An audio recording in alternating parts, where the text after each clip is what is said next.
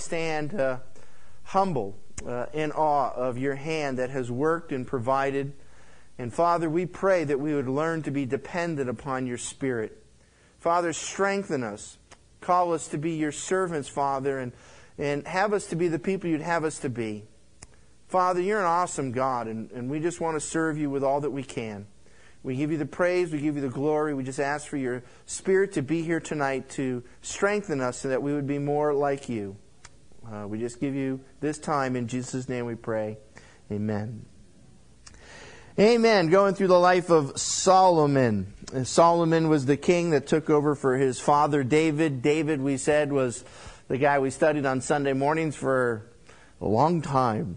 And David was a great, great king. And I guess it's pretty hard to follow in the footsteps of a giant and say that this mega man is now my father. I don't know, what was that? There was a line in Citizen Kane, that old black and white movie about Rosebud the sled, and somehow or another this kid was supposed to take over for his dad, and his dad goes up to him and says, "I'm an awfully big man, and when I put my foot down, I leave an awfully big footprint, and it takes a big shoe to fill my footprint, son." An intimidating line to poor guys yeah, how do you fill in the shoes of your dad? And I'm sure Solomon felt that intimidation. And yet we're watching Solomon, and we're going to see that Solomon has a few of the seeds of his destruction planted inside of him from the beginning. And we can get to that, but he also was smart enough. And we covered last week, or whenever it was, we had communion or something in there, and we start to see that Solomon did three things right. He listened to his father. His father gave him instructions, detailed instructions, and now we're going to see that he's going to start to implement those instructions. It's always important to listen and to learn from our elders, and we discussed that.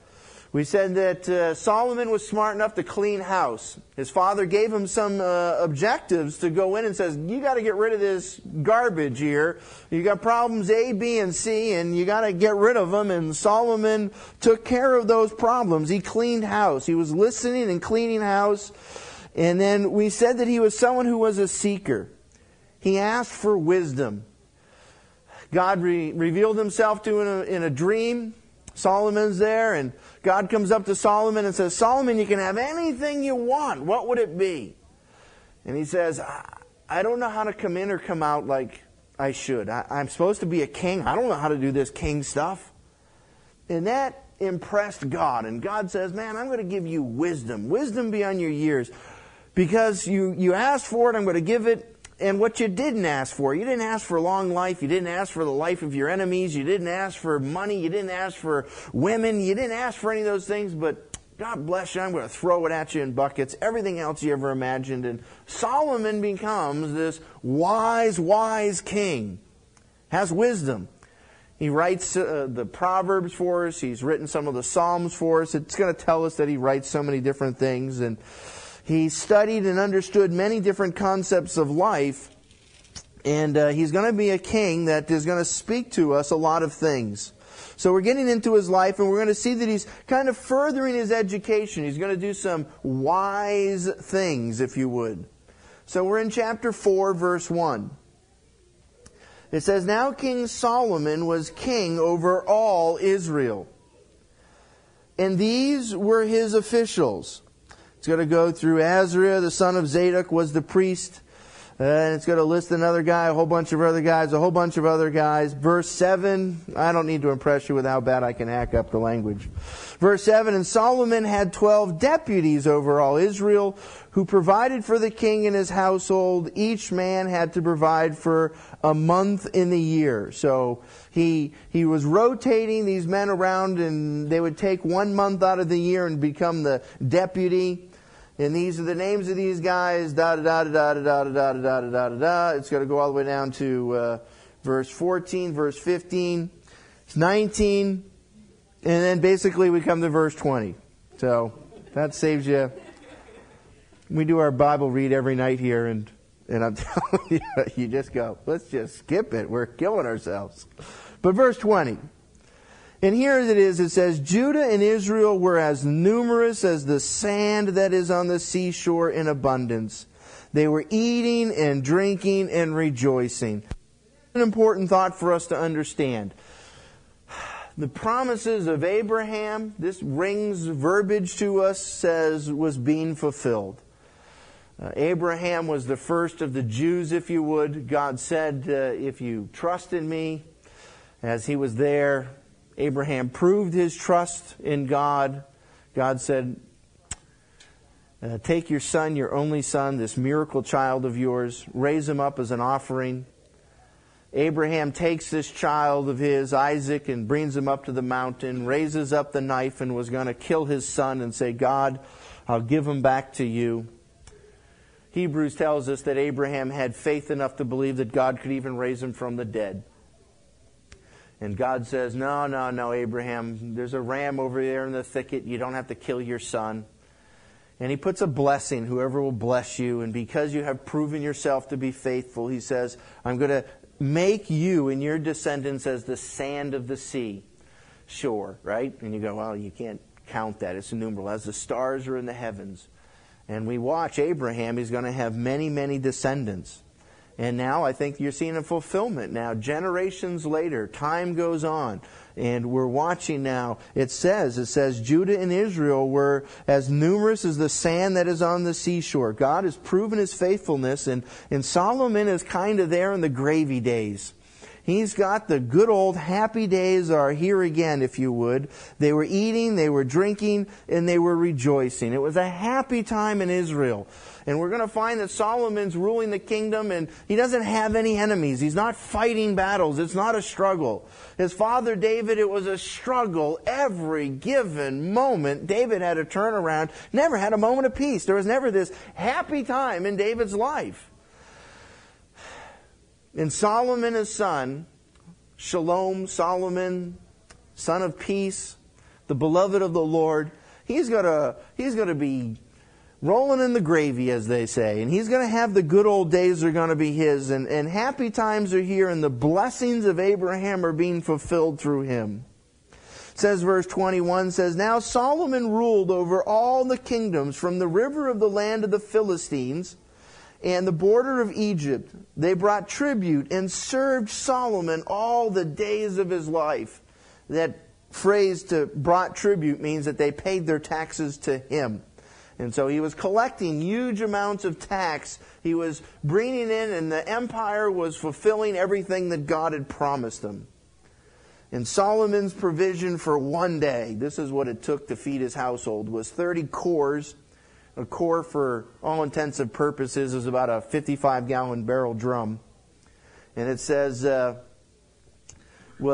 one day, his house would eat 30 cores of fine flour and 60 cores of meal. 10 fat oxen, 20 pasture-fed oxen, 100 sheep besides deer, gazelles, roebucks, and fattened fowl. So he probably had some 5,000 people in his household that he fed and took care of and were on his payroll, if you would. And he's got to feed these guys by the tonnage, if you would. It says, verse 24, For he had dominion over everything west of the river from Tibshah even to Gaza. Notice it says he didn't even control Gaza, and that's where the Philistines were. But up to Gaza, over all the kings west of the river. And he had peace on all sides around about him. So Judah and Israel lived in safety. Every man under his vine and his fig tree. And we said that was just a statement, just like you got a car in every garage and 2 chickens in every pot was the promise given to us after World War II of a time of prosperity. This is the same figure of speech, saying every man had a vine and everyone had a little fig tree to provide for him a little shade. It's the picture of happy days are here again. And so everything's at peace, everything's at safety. To Beersheba, which was down to the south, if you would, and from Dan even to Beersheba. Dan was the farthest northern tribe, Beersheba was the southern. And he says, all the days of Solomon. And it said, and Solomon had 40,000 stalls of horses for his chariots and 12,000 horsemen. He built a huge military empire. And those deputies provided for the King Solomon and all who came to King Solomon's table, each in his month, and they left nothing lacking. They also brought barley and straw for the horses and swift steeds to the place where it should be, each according to his charge. So, in the abundance of happiness, we don't want to rain on anyone's parade here, but if you had a keen eye, you start to realize there's some seeds of the problems of Solomon's destruction are right here. He's got a whole bunch of horses, and he's got a whole bunch of horsemen to build up his military armor. And in Deuteronomy chapter 17, it tells us that the king of Israel was never to do certain things. He was never to multiply wives. Solomon does it in abundance. He's never to multiply gold or silver, and he multiplies it in abundance. And the king was never to multiply horses. And here he is. He's multiplied horses. And I guess in the happy days are here again and everybody's marching up and down the street, you can just say, wow, the king's rich. Praise the Lord. The king's got a lot of stuff. Praise the Lord. God warned him and said, you got to be careful with these things, because when you start to build up the women and the possessions and the gold and all those things, it's got to creep into your life. It's got to wrap its little tentacles around you and drag you down. And you got to be careful with these things. And Solomon, he just had it. He wasn't paying attention. And at this point in time, nobody seems to care. But he's there in his happy days. He's doing everything that we could, and we talked about this last week where he even started to, first thing it says in chapter 3 verse 1 is that he had a marriage alliance with Pharaoh's daughter. And right back to Egypt, right back there to tie him in, you're seeing Solomon starting to have the seeds of his own destruction right in front of him. I hate that.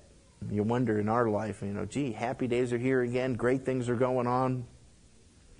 And I wonder how much baggage I take in my life and say, I wonder if there's the seeds of my own destruction that are buried deep within my own heart, within my own life, and I just am blind to it. I'm missing it.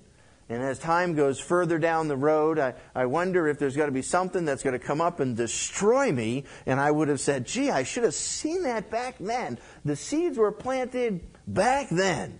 Isn't that a scary thought? I don't like to think like that. I don't enjoy that way of thinking. And it should be a time for us to have some introspect, to look at ourselves and say, are we making mistakes critical? But that's another sermon. And here we're going to sit down and see that for the most part we're going to try and learn what Solomon's doing right, because he does do many things right. So we see Solomon's fame, verse 29, go on. It says, now God gave Solomon wisdom and very great discernment and breadth of mind. There's a difference there between wisdom and discernment. Discernment's being able to tell right from wrong. And wisdom then is being able to know what to do with understanding right from wrong. A lot of us don't always know the difference between right and wrong. We can't discern whether we're doing something that's going to be destructive. And here he has his discernment, and yet he also understands that he knows what to do with them, even though those seeds are buried inside of him, the wisest man that ever lived. And yet he's blind to things. That's scary. So with even great discernment and breadth of mind, like the sand that is on the seashore, he's got everything in buckets. And Solomon's wisdom surpassed the wisdom of all the sons of the east and all the wisdom of Egypt. He's the smartest guy in town. For he was wiser than all men. Than Ethan, the Ezrathite. Wow. So right there for us, it doesn't mean much, but he's wiser than Nathan? Whoa, he's smarter than him. So then Ethan, sorry, not Nathan, and then from Heman and from Calcola and from Darda, the sons of Mahol, and his fame was known in all the surrounding nations. So there were some wise men at the time from competing nations, and in the smart Olympics, if you would, Solomon whooped them all. He was a smart guy. It says he also spoke 3,000 proverbs. And his songs were 1,005. He had a poetic side to him. And he spoke of trees, from the cedars that is in Lebanon, even to the hyssop that grows on the wall. He spoke also of animals and birds and creeping things and fish. And men came from all peoples to hear the wisdom of Solomon, from all the kings of the earth who had heard of his wisdom. So here he is, he's smart. God's just blessing this guy with being able to look at something, understand it, and he just sees and understands things. He goes, wow, let's talk about fish and plants and trees and you name it. Solomon could talk about it and impress you with his knowledge on it. And he just probably had this computer mind that just could understand the facts and figures and thinking and, wow. He must have been an impressive man to sit and to listen to. And everyone just like to say, just talk to me. I just like to hear you talk. And so he has a buddy, it says. Now Hiram, king of Tyre, sent his servants to Solomon. So Hiram is going to be a guy that, and Tyre is going to be the northern kingdom that kind of borders. Sidon, Tyre is the northern, up around Lebanon, if you can see Israel. I could draw on my board, but I don't have it anymore. Anyway, you could just kind of picture Israel in your mind. And then that northern section, if you would, where it's now Lebanon, is going to be Tyre. And they were famous for their trees. The trees of Lebanon were, monstrous trees. And so Hiram, it says, king of Tyre, sent his servants to Solomon. He's going to come down there and make peace with him. When he had heard that he had anointed him king in place of his father. And it tells us, for Hiram had always been a friend of David. So he goes, I liked your dad. Now you're taking over. I'm going to send you some men because it says they're going to build the temple now. Verse 2. Then Solomon sent word to Hiram saying, you know that David, my father, was unable to build a house for the name of the Lord his God because of the wars which surrounded him, until the Lord put them under the soles of his feet. But now the Lord my God has given me rest on every side. There is neither adversary nor misfortune. And behold, I intend to build a house for the name of the Lord my God. As the Lord spoke to David my father, saying, your son whom I will set on your throne in your place, he will build the house for my name. So Solomon's going to build the temple, the place where God is going to reside. David wanted to build it. David was a man of bloodshed. He had committed his sin, and he was a man of war. And God says, I'm not going to use you to build the temple. And he says, I'm going to use you, his son, Solomon, to build it. So he says, now is the time. So he says, verse 6, now therefore, command that they cut for me cedars from Lebanon, that my servants will be with your servants, and I will give you wages for your servants according to all that you say. For you know, and I love this part, you know, Hiram, that there is no one among us who knows how to cut timber like the Sidonians. And it came about when Hiram heard the words of Solomon that he rejoiced greatly and said, blessed be the Lord God today, who has given to David a wise son over his great people. So Hiram sent word to Solomon saying, I have heard the message which you have sent me. I will do what you desire concerning the cedar and cypress timber. My servants will bring them down from Lebanon to the sea, and I will make them into rafts to go by sea to the place where you direct me. I will have them broken up there, and you shall carry them away. Then you shall accomplish my desire by giving food to my household. That's the only thing I'm asking. Feed my workers for me. So Hiram gave Solomon as much as he desired of the cedar and cypress timber. Solomon then gave Hiram 20,000 cores of wheat as food for his household, and 20 cores of beaten oil. Thus Solomon would give Hiram year by year. The Lord gave wisdom to Solomon, just as he promised him, and there was peace between Hiram and Solomon, and the two of them made a covenant. So it's a good time. Solomon's smart. He's going to start to build this house, the temple that needs to be erected, and we're going to find out that this temple is just going to be awesome. I don't know if there's ever been a building that's been put together like this. And we talked about Solomon having money. We said King David kind of said, here's $19 billion worth of gold, son, to do a construction project with when I die. And Solomon's going to say, it's time for us to start this construction project, and we're going to build this temple. This is going to be the temple where God used to dwell with the children of Israel in a tabernacle. It was a tent of meeting, they would call it.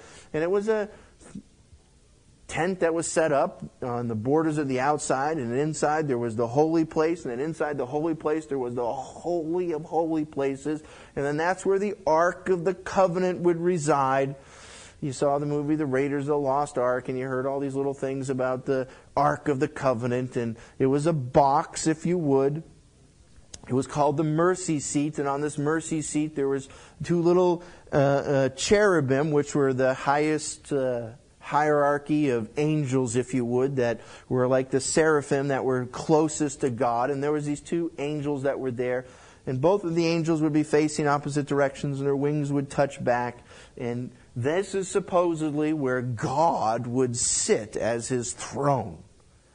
This one room, one place where it says the Shekinah glory of God would reside right on top of this ark. And nobody was allowed to go in there except for the high priest. Once a year he would go in there, and he'd have to go through all the rituals and all the sacrifices, wash himself in blood, wash himself with water, sacrifice this, do that, and then once a year he'd come in there, pour some blood on the mercy seat, if you would, and that would atone for all the sins of Israel for the year. And it was a very important place. And now is what's happening is instead of being when the nation of Israel was out in the wilderness for 40 years wandering around, God would have this to be like a mobile tent that would go places. And David's saying, it's time to put some roots down and to make a temple, something solid that's going to be worthy of God. The Creator is going to dwell there, or at least we could meet God there once a year and see the glory of God. The high priest once a year gets to walk in there and see this place. So how do you go about a construction project like that, you know? Well, you want to make it kind of nice, I think, you know? And so Solomon's going to make it kind of nice. He's got some money and he's got some ideas, and his father's put the whole thing together. And so he wants to sit down there and start to doing things right. And so they're going to start with timber. And timber is what's going to be there. And David said, hey, when I die, my son's going to build the temple. So Hiram, whatever your name is, you're going to come down here and you're going to give some wood. And I like Solomon. He doesn't come up, and he's not greedy and impetuous. He's grabby. He's not saying, you give me this or else.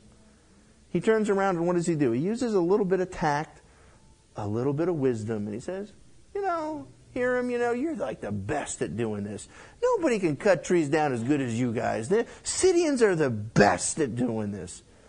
And he's using his speech, he's using his conduct to sit down and to say, you know what, I respect you. I'm impressed with you and the things that you're doing. And I need help here. And I think whenever we want to learn anything from Solomon, if you want to ever get anything out of someone, right? A little bit of kindness goes further than demanding, whining, crying, or trying to manipulate something out of somebody. Solomon says, look, I could do this any 20 different ways, but I'm smart enough to use a little eloquence in my speech. He's not flattering. Flattering is to build up somebody falsely. He's using speech to compliment somebody. It paves the way to get some of the things that we want to do. I know I'm that way. If you want something out of me, I melt like butter if you go up and say, oh, I listened to your sermons and I got a lot out of it. If you really want to get me good, say, oh, I read your book and it changed my life. Now, Now, from that point forward, what do you want? Oh, you want a check? You want money? You want this? You can have whatever you want, you know? And I'm susceptible to those little cheap con tricks. I don't know why. But all of us are. And anyone is. If you go up to somebody and say, you know, you're the best at cutting wood I've ever seen. And, you know, you're just phenomenal. You're gifted and you're talented. And, man, if we had someone like you helping us here on building some walls, wow, we could do a lot. And that goes far. When someone comes up to me and says, well, I need you to do this. You better do this or else. And if you don't do this for me, I'm never going to like you again. I just go, get out of here. You know, I don't want anything. I don't respond well to that. People don't. And wisdom sits down and says, you know, treat people the way you'd like to be treated, and know how to speak and know how to build someone up. The term is to edify. And I'm not telling you to flatter people. Flattery is complimenting them with the direct malice or intent to use malice to get something out of somebody. And hopefully we don't ever become that way. We want to sit down and say, Lord, I want to use my speech, though, and I want to conduct myself in such a fashion so that I can stimulate other people to grow. A couple good scriptures for you. I like this. Paul tells us in Romans chapter 16, we'll get there someday. He says, now I urge you, brethren, keep your eye on those who cause dissensions and hindrances contrary to the teaching which you learned, and turn away from them. For such men are slaves, not of our Lord Christ, but of their own appetites, and by their smooth and flattering speech they deceive the hearts of the unsuspecting. There's wicked people that want to flatter you, and they know how to impress you and tell you all about your book that you wrote, and they're just out to trip you out. And that's wickedness.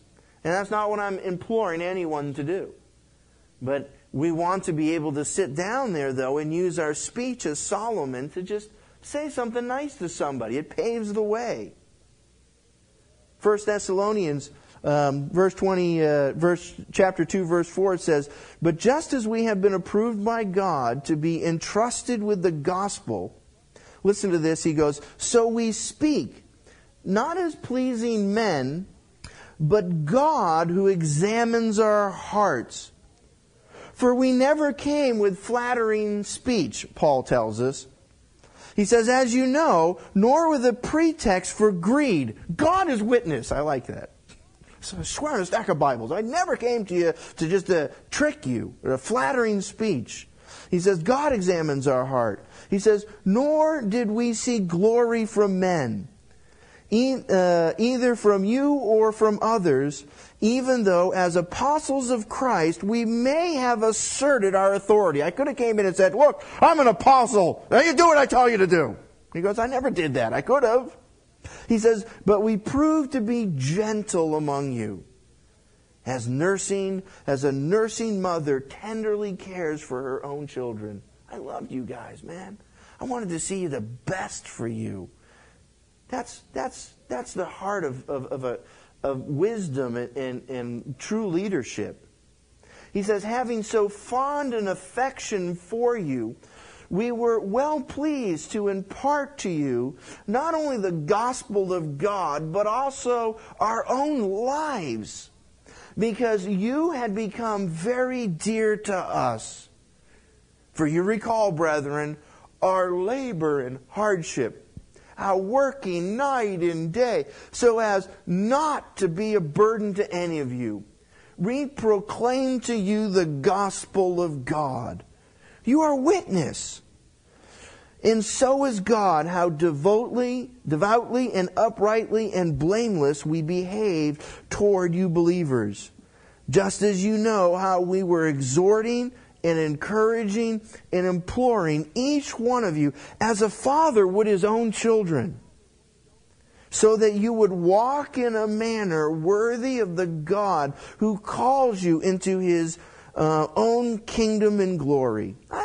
That's Paul. You go, wow. Paul was telling us as Christians on how we are to conduct ourselves.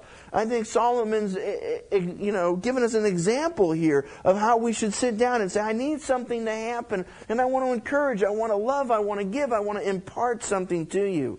And my desire as I'm edifying you is to build you up, is to make you solid.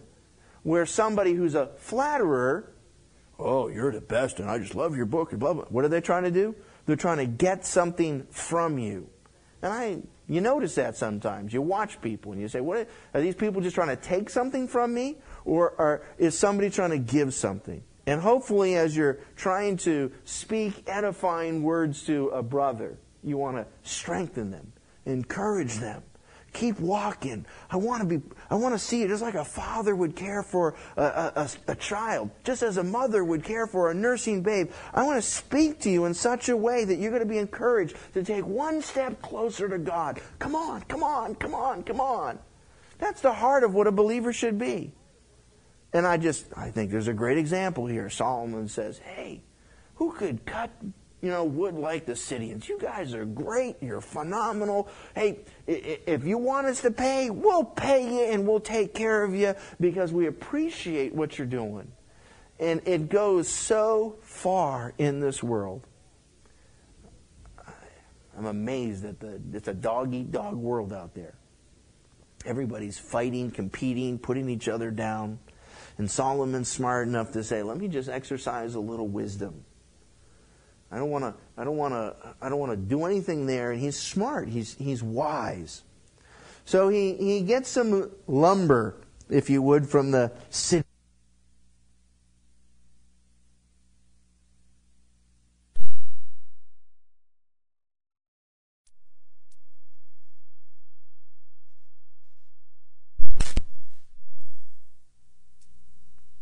Oh, I forget where we left off. Verse 13, he says, Now King Solomon levied forced laborers from all Israel. This is the hired hands, if you would. And forced laborers numbered 30,000 men. And he sent them to Lebanon, 10,000 a month in relays. So it's kind of a cool job, if you would. You work for a month and you're going to end up taking 2 months off. They were in Lebanon a month and 2 months at home. I could handle a job like that. Yeah, I work a month and I get 2 months off. And Adoniram was over the forced laborers. Now Solomon had 70,000 transporters and 80,000 hewers of stone in the mountains. So these guys were the ones that would hack out the stones for the temple. Besides Solomon's 3,300 chief deputies who were over the project and who ruled over the people who were doing the work. And then the king commanded, and then they quarried great stones, costly stones, to lay the foundations of the house with cut stones. So Solomon's builders and Hiram's builders and other people we haven't heard of yet, it's the Gabaldites, something like that, cut them and prepared the timbers and the stones to build the house. So they're going to start a massive construction project of this temple. And now it came about in the 480th year after the sons of Israel came out of the land of Egypt. So that's how they're setting their time clock when they finally broke free from Egypt. That was their breaking time. God said at that time, this is the beginning of new time. You start the clock now. We count our clock. The Julian calendar is from, we're 2004 years from Christ. And so that becomes our point of reference. But for them, their point of reference was for when they came out of Egypt. So you're seeing 480 years afterwards, the temple is finally going to get built. In the fourth year of Solomon's reign over Israel, in the month of Ziv, which is the second month, that he began to build the house of the Lord. As for the house which King Solomon built for the Lord, its length was 60 cubits, and its width 20 cubits, and its height 30 cubits.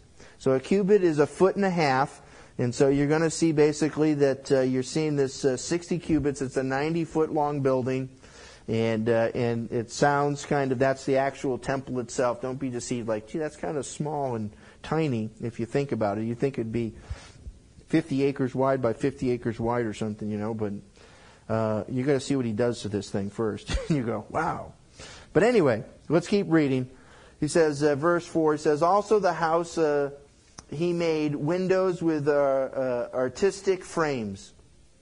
Oh, I missed a few verses there. Corresponding to the width of the house, and its depth along the front of the house was 10 cubits. Verse 4, also for the house he made windows and artistic frames. And against the wall of the house he built stories, encompassing the walls of the house around both the nave and the inner sanctuary, and he made side chambers all around.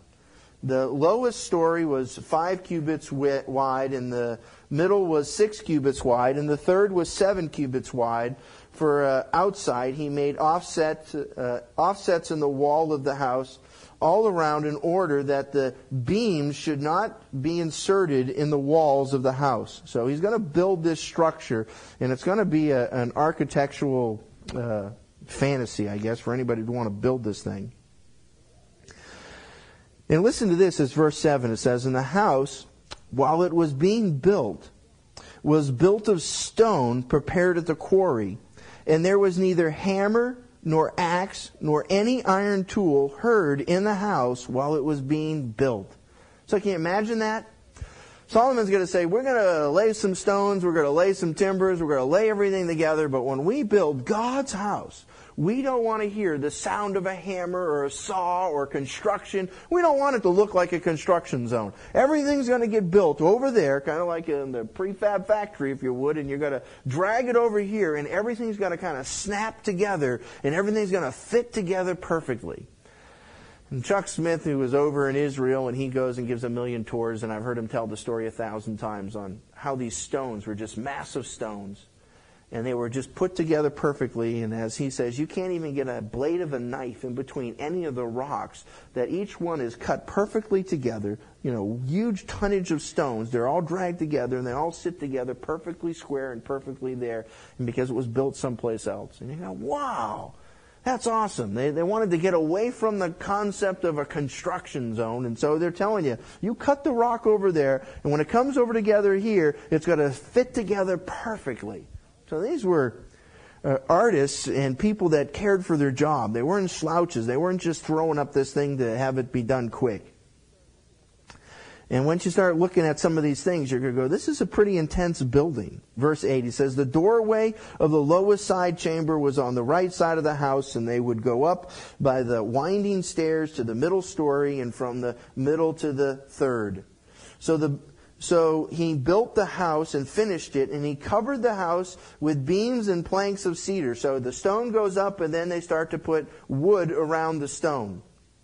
He also built the stories against the whole house, each 5 cubits high, and they were fastened to the house with timbers of cedar. So he's now building on all around different chambers that start to go around this first initial building.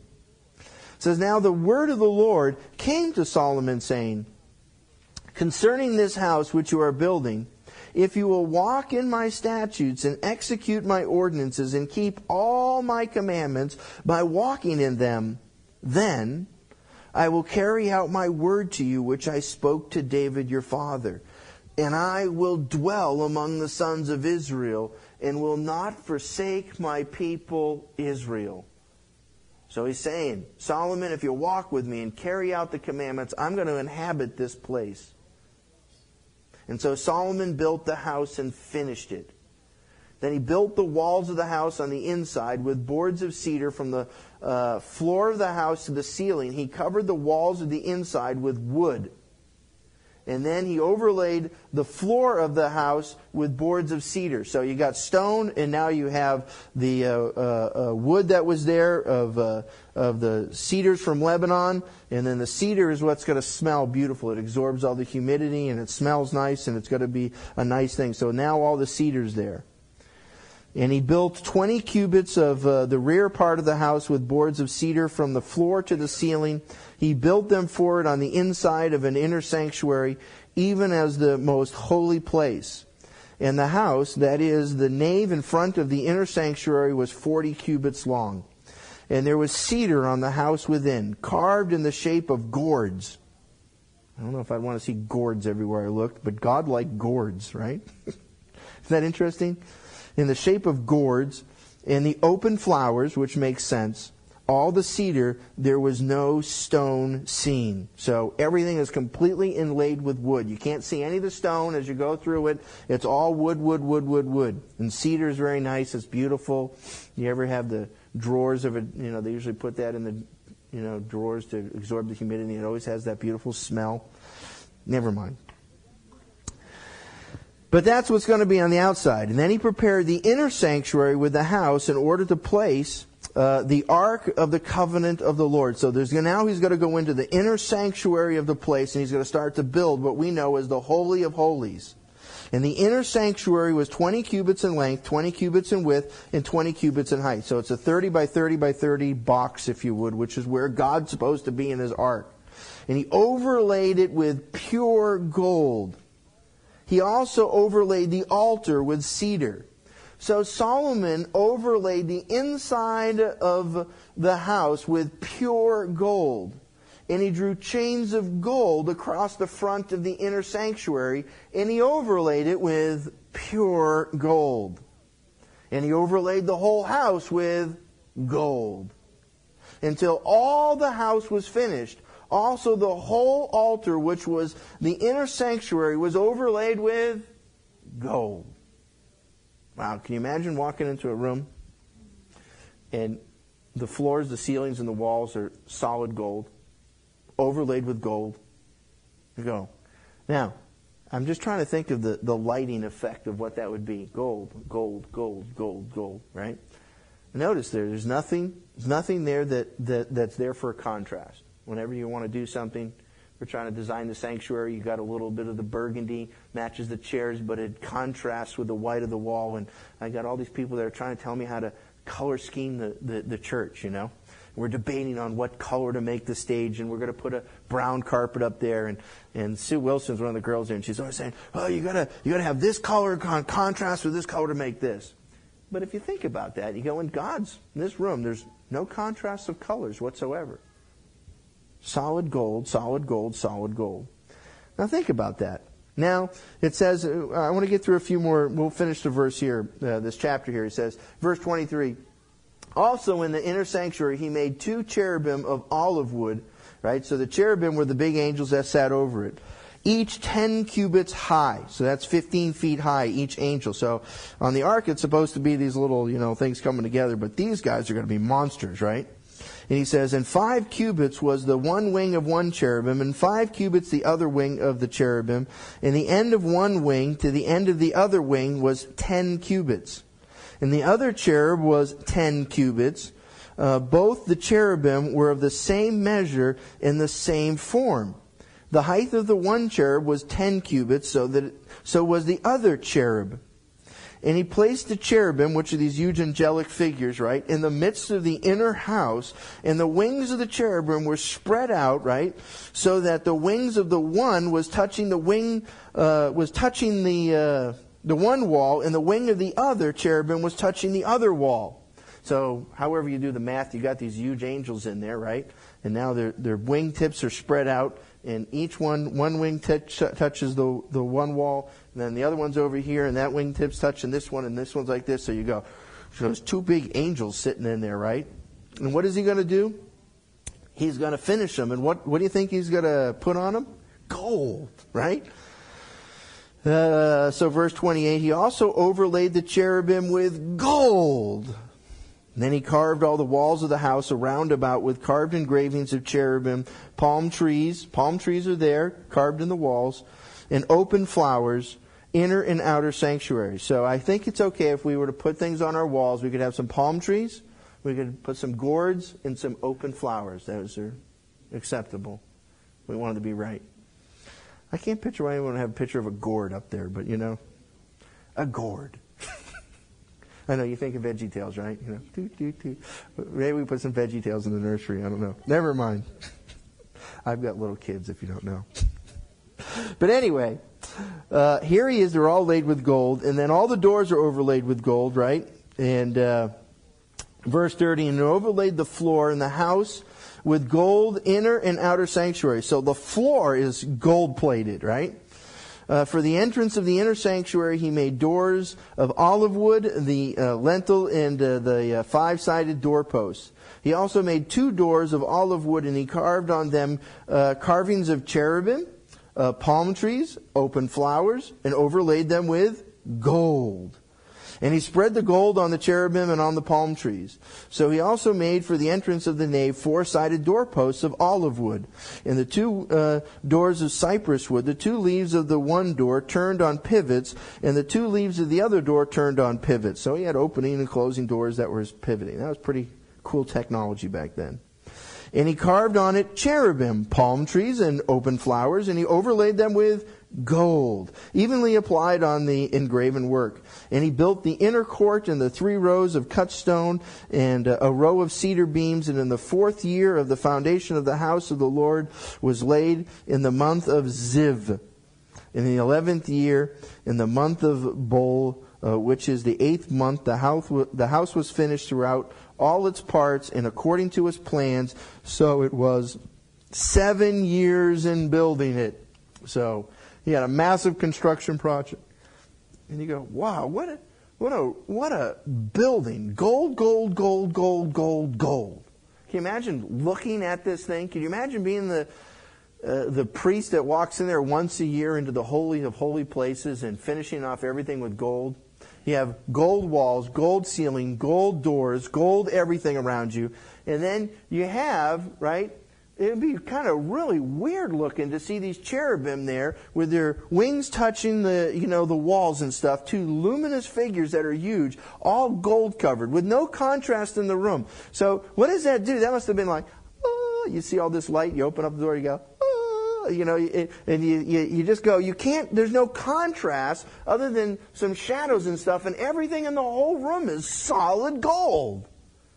What a trip that must have been to just look at that sight and to say everything is just smooth, shiny gold. There's no distinction between the wall, the ceiling, the wall, the cherubim or anything else in there, the Ark of the Covenant. Everything is just huge, solid gold. I think that must have been a total rush just to walk into that room and sit there. And that must have been so impressive. And never mind, there was no lights in the room. The light was supposed to be the Shekinah glory, the glowing amber of God dwelling on the ark. And so you'd walk into this room and you go, a blinding light, it'd be like around all the mirrors of the solid gold that's just going to go, it'd blind you and humble you. And it had that effect. And we talked about that when we ever see the presence of the Lord. I don't know if any of us, says no eye has ever seen God in his fullness of his glory. And I don't think any of us is going to comprehend the magnitude of what God is going to be like when we die and we stand before the judgment seat of Christ. We're going to see God in all of his glory glowing there with that Shekinah glory. The glory of God is going to be awesome.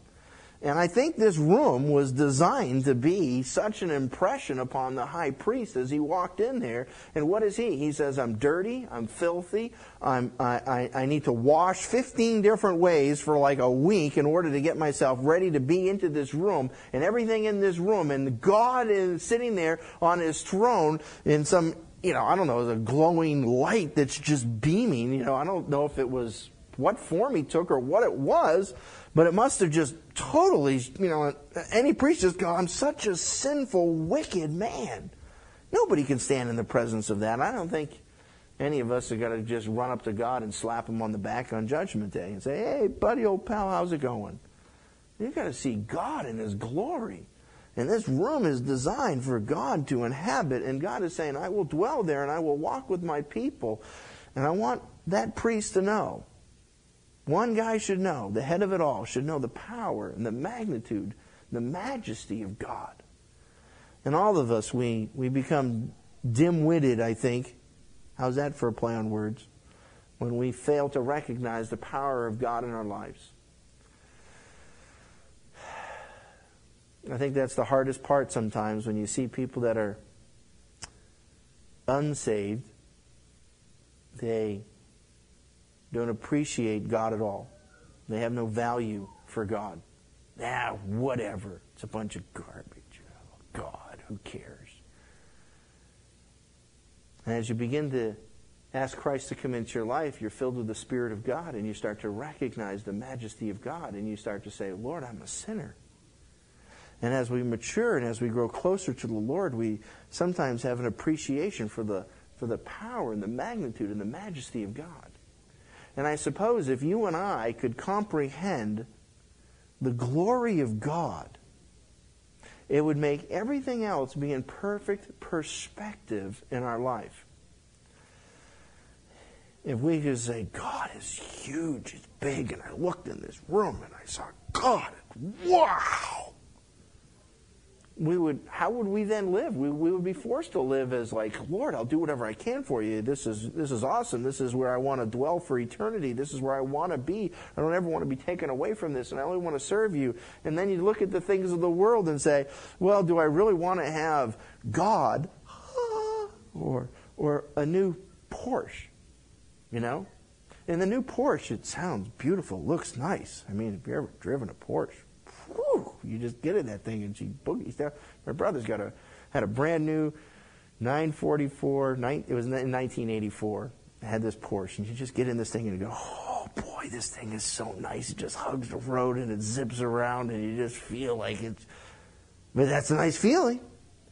But what's that compared to, the God, just power and the majesty, and you're going, the Porsche is trash. And you see how you can grab that perspective? And you sit down and says, wow, do I want, the pleasures of the moment, or do I want God? And what happens is we forget the God, and all we see is the things that lure us away of the Porsche or the car or the momentary pleasures. And we make decisions because we forget the power of God, and we exchange the glory of God, Paul tells us, right? That's what we learned in Romans. They exchanged the glory of God for the glory of corruptible man and sinful things. And they made an exchange, and we always make that exchange in our lives. And what we need to always remember is, God, you're so powerful, and you're so majestic, and you're so awesome. And if we seek the things of the kingdom of God, and we have God fill us with His Spirit, it changes our life, and we go, oh, Lord, that's the rush I want. I want your Spirit moving through my body. I want to know you, Lord. I want to seek your face. I want to worship you, Lord. And, I got to sing, 1, 2, 3, 4, 5 songs sometimes, and then blah, blah, blah. Mind gets in there. And then there's a time after you sing for a period of time, and then all of a sudden the presence of the Lord comes over you, and you're going, oh, wow. And you go, I don't care if I got to sing for like 3 hours to get this rush. I don't know what it is, but I love being touched by God. And for a believer who has sat down and experienced the touch of God in their lives, happens to you just once. It's you're like the addictive behavior comes out of you, and you go, I gotta have it again. Gotta have it again. I want to seek and pursue the Lord. And that is worth everything to any of us, and nothing should substitute that in our lives. The presence of God dwelling in our lives is worth everything. I wonder what Solomon was thinking. Because he goes, I was, asleep. He was up there, just minding his own business, and God revealed himself to him in a dream. God revealed himself to Solomon in a dream, and Solomon's having a conversation with God, right? We hear this, right? And God makes the whole thing, ask whatever you want, boy, and I'll give it to you. And Solomon's like, well, I just want to know how to come in and come out. But we miss the whole passage there where Solomon's talking to God. And I'm sure Solomon was just saying, I want to continue that conversation. I woke up from that dream and the Lord touched me and he told me He's going to give me wisdom, but you know what I want more than that? I want to continue that conversation. I want a place where God's going to inhabit. I want a place where it's called the tent of meeting. And that's what the temple was supposed to be, a place for man to meet God. And for you and I, we have another point that is a place that man can meet God. It's Jesus Christ. And Jesus Christ says, I am the Son of God who's come and walked amongst us. And now you can see what God is like. And as we look at Jesus, Jesus says, I'm not going to leave you as orphans. I'm going to send my Spirit to you. And as the Spirit of Christ is dwelling in us, we have an opportunity to meet God and say, Lord, I want to be touched by you. And that's the ultimate rush, the ultimate high, the ultimate thing in our lives that says, Lord, I could be beaten, tortured, whipped, I can be dragged through the streets. I don't care, Lord. Something has to make somebody to be able to do that, and it's only a person that's been touched by God that is able to withstand those trials. It's only a person that understands the power of Jesus Christ working in their lives. And when we have to sit down there and says, Lord, that's what I'm, I could be a drunk, I could be a drug addict, I could be addicted to a lot of things. I don't know if it's just me. I'm kind of the persuasion that every single one of us has an addictive personality.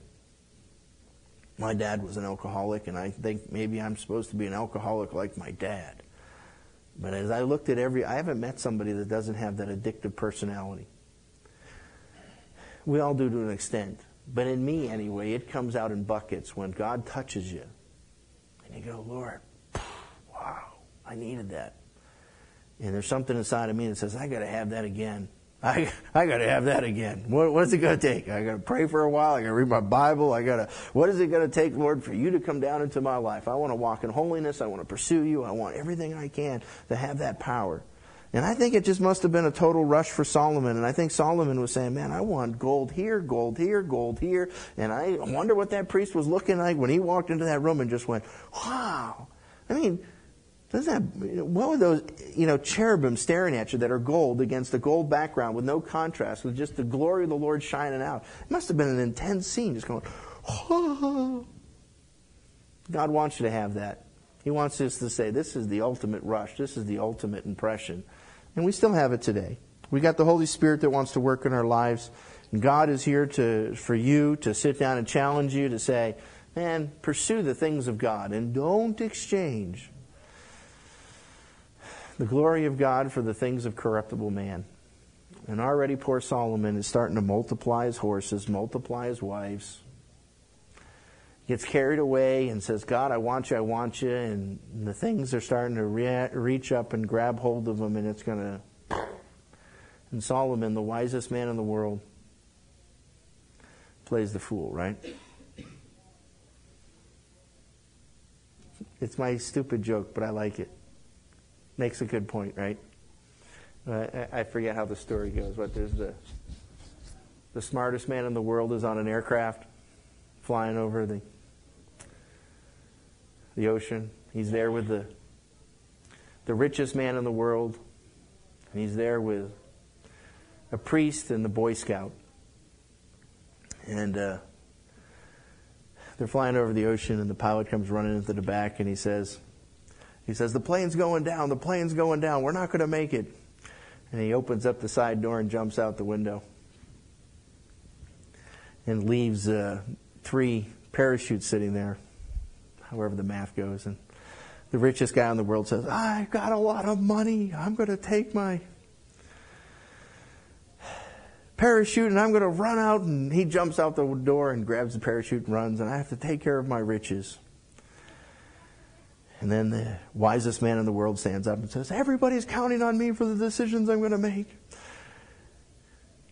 Grabs the thing and jumps out the window. Dives over to the side and leaves the Boy Scout and the old priest there. And the old priest comes up and says, now, son, I'm an old man and you've got a lot of years ahead of you. You're a young Boy Scout. I want you to take the last parachute and save your life. I'll go down with the plane. There's only one left. The Boy Scout turns around, and I forget how the joke goes, but he goes, don't worry about it. The wisest guy in the world just grabbed my knapsack and jumped out the window. I still got another parachute or something. And I killed the joke, but you get the idea that you go, sometimes the wisest men in the world, in the moment of their rash, they do something stupid. And I think Solomon's that perfect guy who thinks he's so smart and going to grab everything and jump out the plane. And he's grabbed the knapsack that was the boy's backpack instead of the parachute and saves one extra parachute for everybody. And I don't want to be that way. I don't want to sit down and make a quick decision. You want to be patient. You want to say, Lord, I want to listen to the people and what they're telling me. I want to seek your face. I don't want to have the seeds of sin fall into my life. Amen? Amen.